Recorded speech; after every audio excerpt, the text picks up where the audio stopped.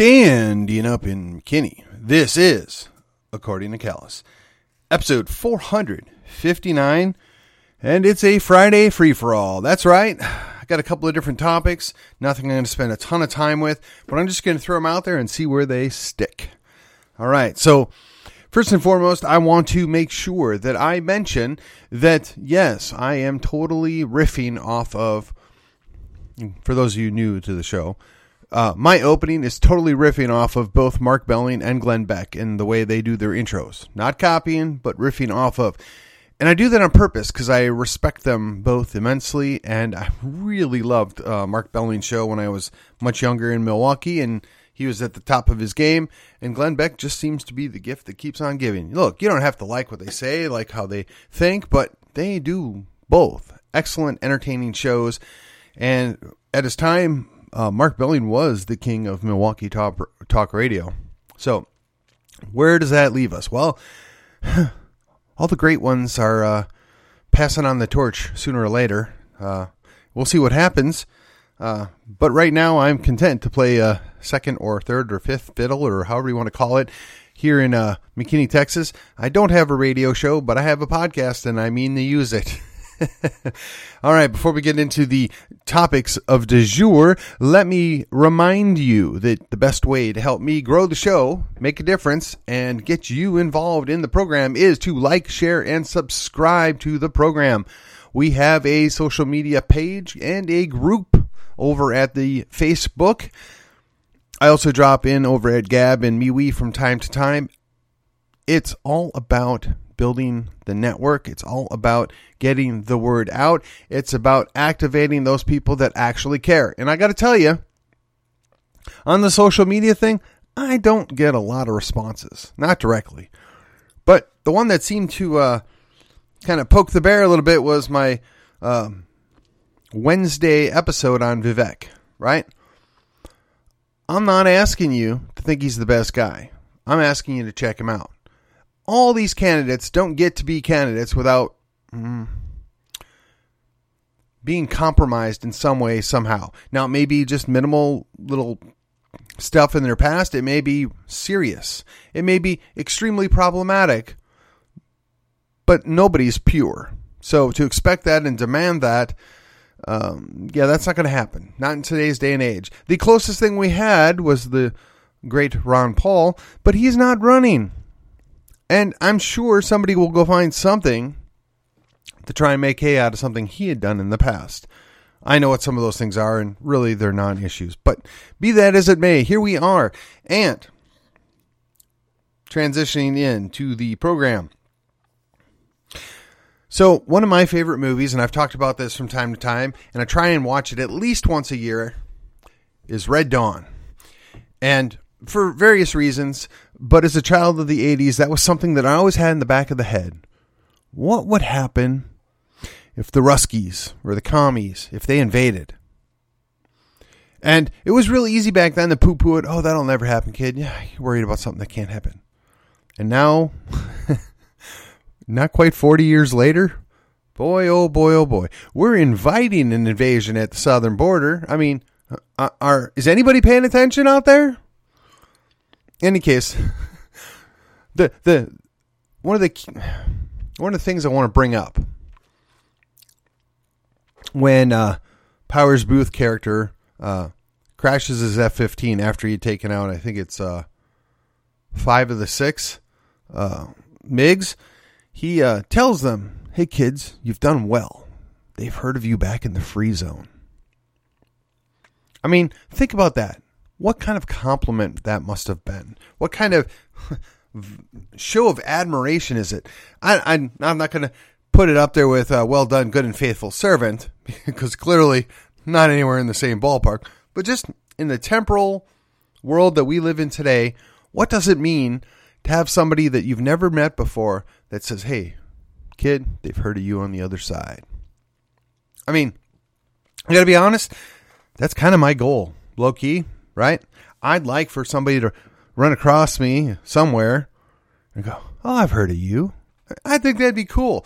Now, that does have a definite downside. I have run across a few people that do know me and are not overly enthusiastic, But hey, that's okay. That's part of the game, right? You're not making a difference if people don't know who you are. So I'm blessed that I have been politically active for a number of years now, and I know and meet people all across the state of Texas. I travel back home to Wisconsin from time to time, and I've been a few other places. But I got to tell you, there's nothing more gratifying to hear my friends from other parts of the state, oh yeah, I was talking about you, or I really liked your show. I mean, that is extremely gratifying, and I thank you, every one of you out there that take the time out of your life, your day, to pop in my podcast. Don't know what you're doing when you're doing it. I mean, I assume you're driving. That's when I listen to most of my podcasts. But it's gratifying that you're willing to invest the 15 to 20 minutes it takes to listen to it, because I assume you don't listen at normal speed. And I try and give you something new, something interesting, a slightly different take. You know, we're not all cut from the same cloth. It's okay to have a difference of opinion. It's okay to think about things slightly different.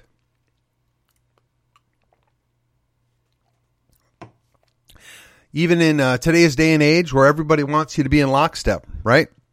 Now, I'm going to tread lightly here, but guess what? Trump is not always right. Trump makes mistakes.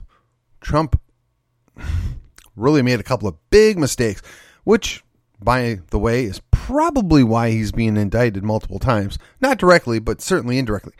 That being said, was he the best man for the job in 2016? He won. That being said, was he the best man for the job in 2020? Without a doubt, hands down.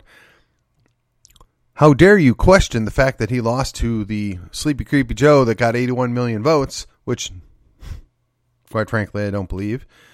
But what surprises me the most is the people that dust themselves off and show back up now that the Donald wants to run again, because for whatever reason they hate the guy. Now look, I realize he's got some serious baggage. I realize there's a whole lot of suburban women that won't vote for him. The moderates are put off by him. Well, you know what?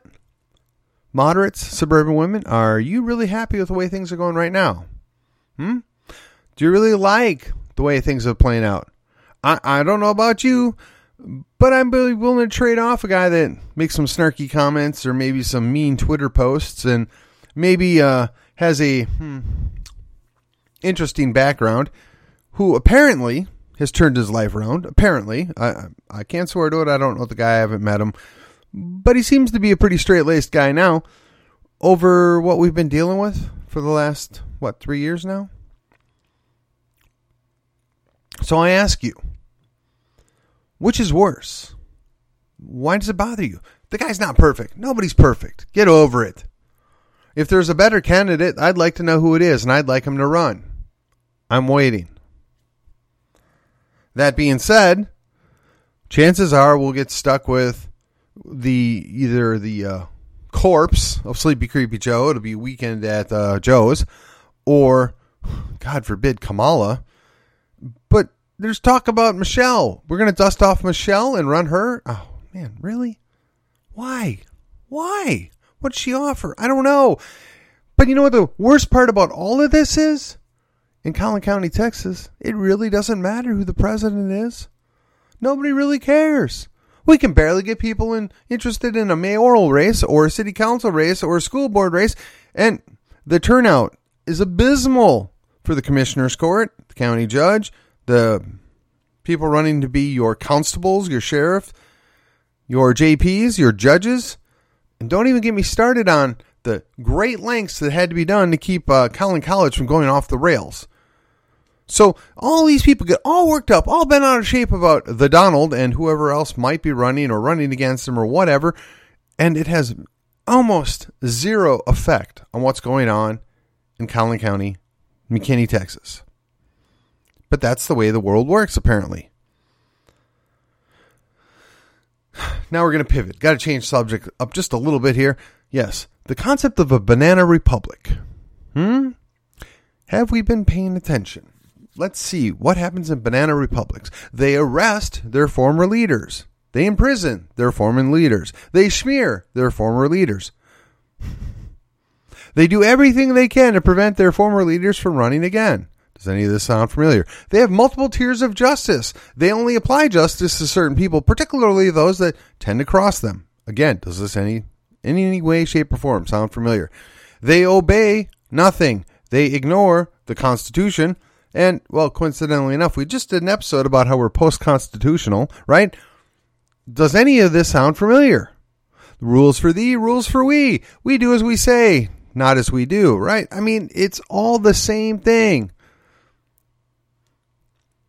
Yet, all those hippie burnout rockers that spoke about how they were supposed to fight against the man and don't trust anybody over 30 and fight the system, they are now the system.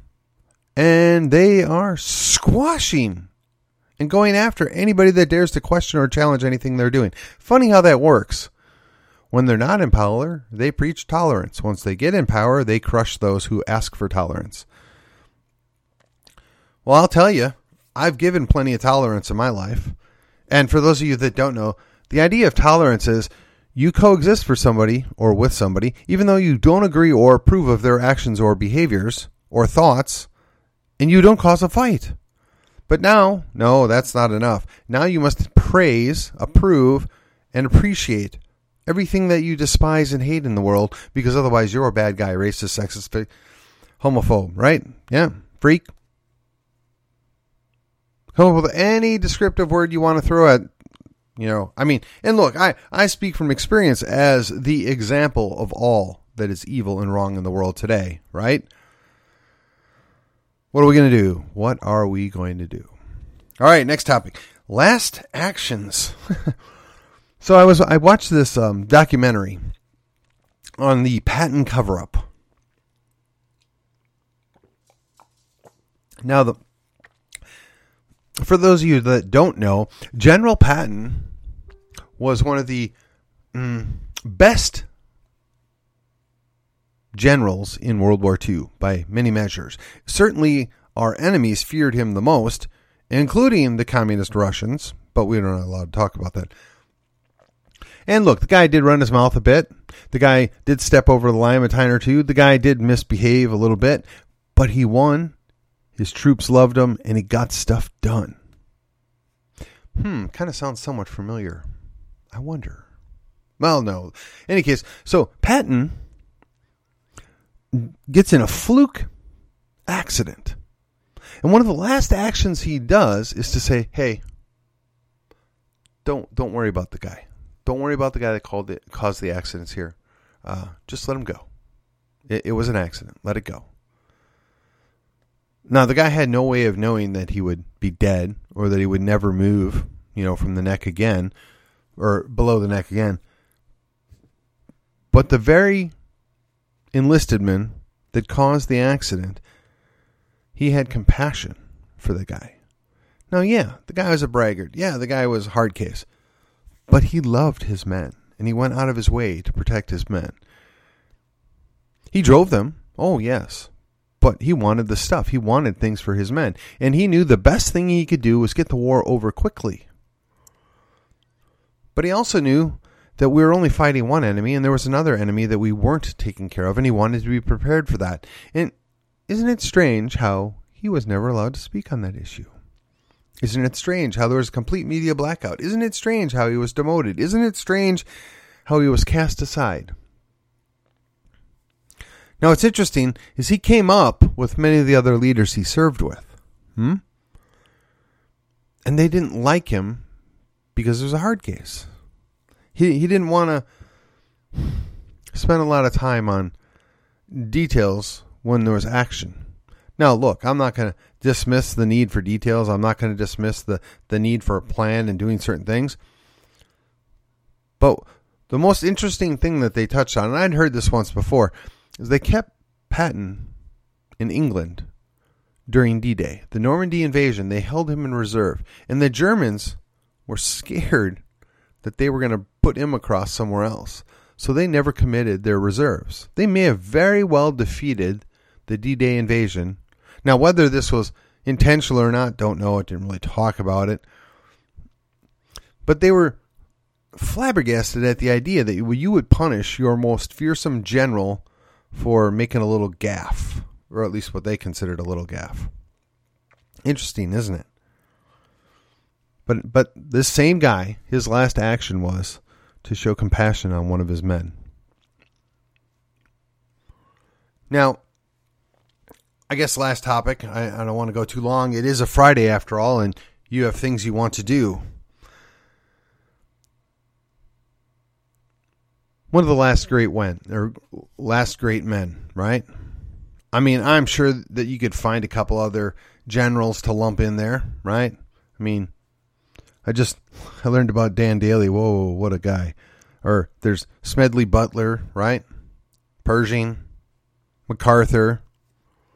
I guess you could probably throw Nimitz in there and as an admiral, and then can't think of the other. There's another admiral that was sick and went to battle anyway. I mean, there's some really tough guys back in the day that did the work that got us where we're at today.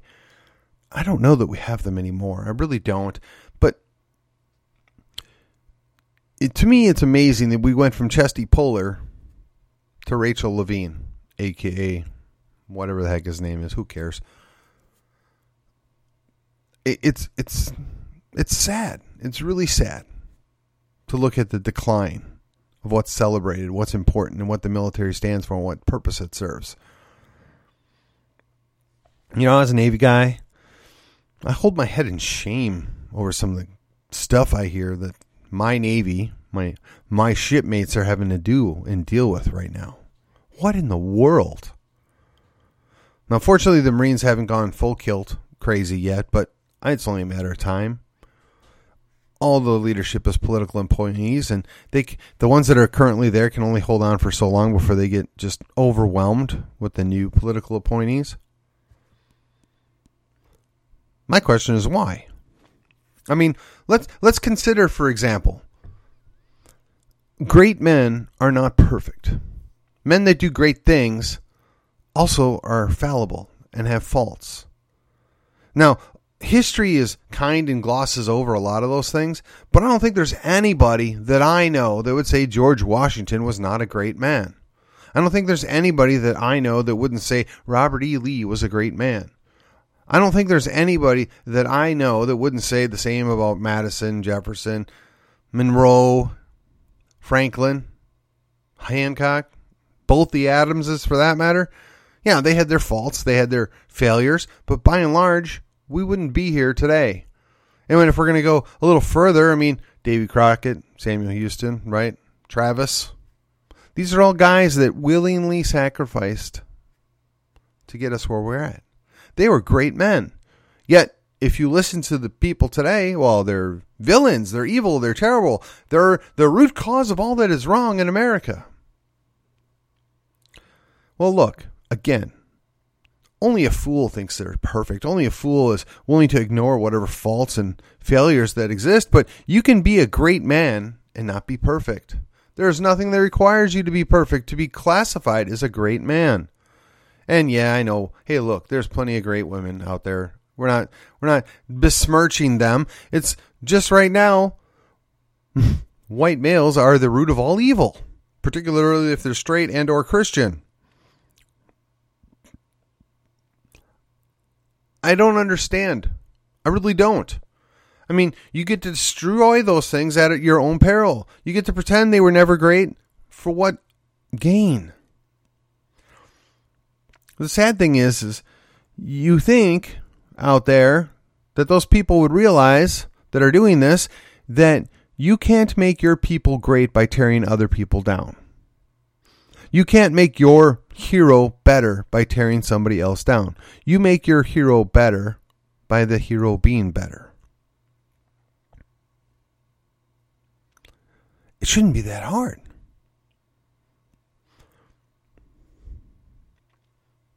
But here we are. This is the world we're in today. I'm having challenges recognizing it for what it is. I wonder, what might my last action be? What might be the last thing I do? Do I give up and just enjoy the decline? Do I ride off in the sunset to ignore the Banana Republic? Do I continue to soldier on and hopefully I get to hear at some point in the future, they've heard of you in the free zone? I don't know.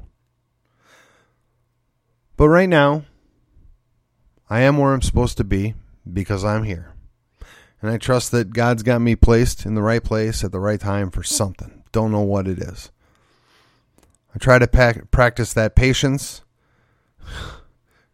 and try to accept that I don't get to have everything I want when I want it. Maybe I'll never be a great man. Never necessarily intended to be so. But I'll settle for being a good man. I'll settle for something that other people can look at and say, yeah, maybe he didn't get everything right. Or maybe he wasn't always perfect, but, he was a good man. He looked out for his friends. He looked out for patriots. He took care of his family. He willingly sacrificed himself for this, that, or the other thing. I don't know. But what would my last action be in order to meet that outcome? I don't know. But I wonder, if you detach yourself and you think of yourself as living forever and you never are going to be held accountable and you're never going to have to answer for anything, do thoughts like that even enter your mind? So on this Free-for-All Friday, I'm just trying to throw out a couple ideas and some different things that are loosely associated, only from the standpoint that sooner or later we're going to have to answer for what we've done. Sooner or later I'll meet my Maker. And honestly, I'm a little concerned at times, not always, but at times, am I going to get to hear those words? Well done, good and faithful servant. I mean, it's one thing for the preacher to say he was a good man. I mean, I think even Carrie Underwood's got a song about that. And they'll lie through their teeth to protect your honor or your dignity. But when you go to meet your Maker, well done, good and faithful servant. That's the passing grade. It's pretty simple. It's a pass-fail situation. And I don't want to even imagine what it means to fail. Well, I don't mean to be a Debbie Downer there, but that's just kind of where I was going. I mean, look, it's Friday. The weekend is upon us. Don't do anything stupid. Don't do anything to meet your Maker prematurely. And remember, tomorrow's another day. We're going to keep on soldiering on. I know I'm a squid. I can't technically be a soldier. But, keep doing what you got to do. And until then, I will see you on the other side. Canceled by the big tech mafia, but inadvertently profiting from owning their stocks in a mutual fund or ETF? At Two Pillars, they believe that censorship is a form of violence and a business practice that does not promote human flourishing.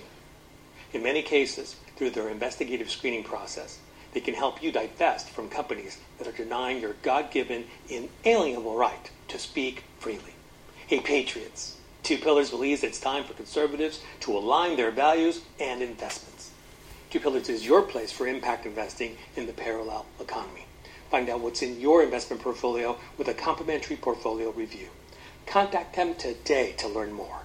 Call toll-free at 833-377-0051 or send an email to info@twopillarsam.com. That's info@twopillarsam.com.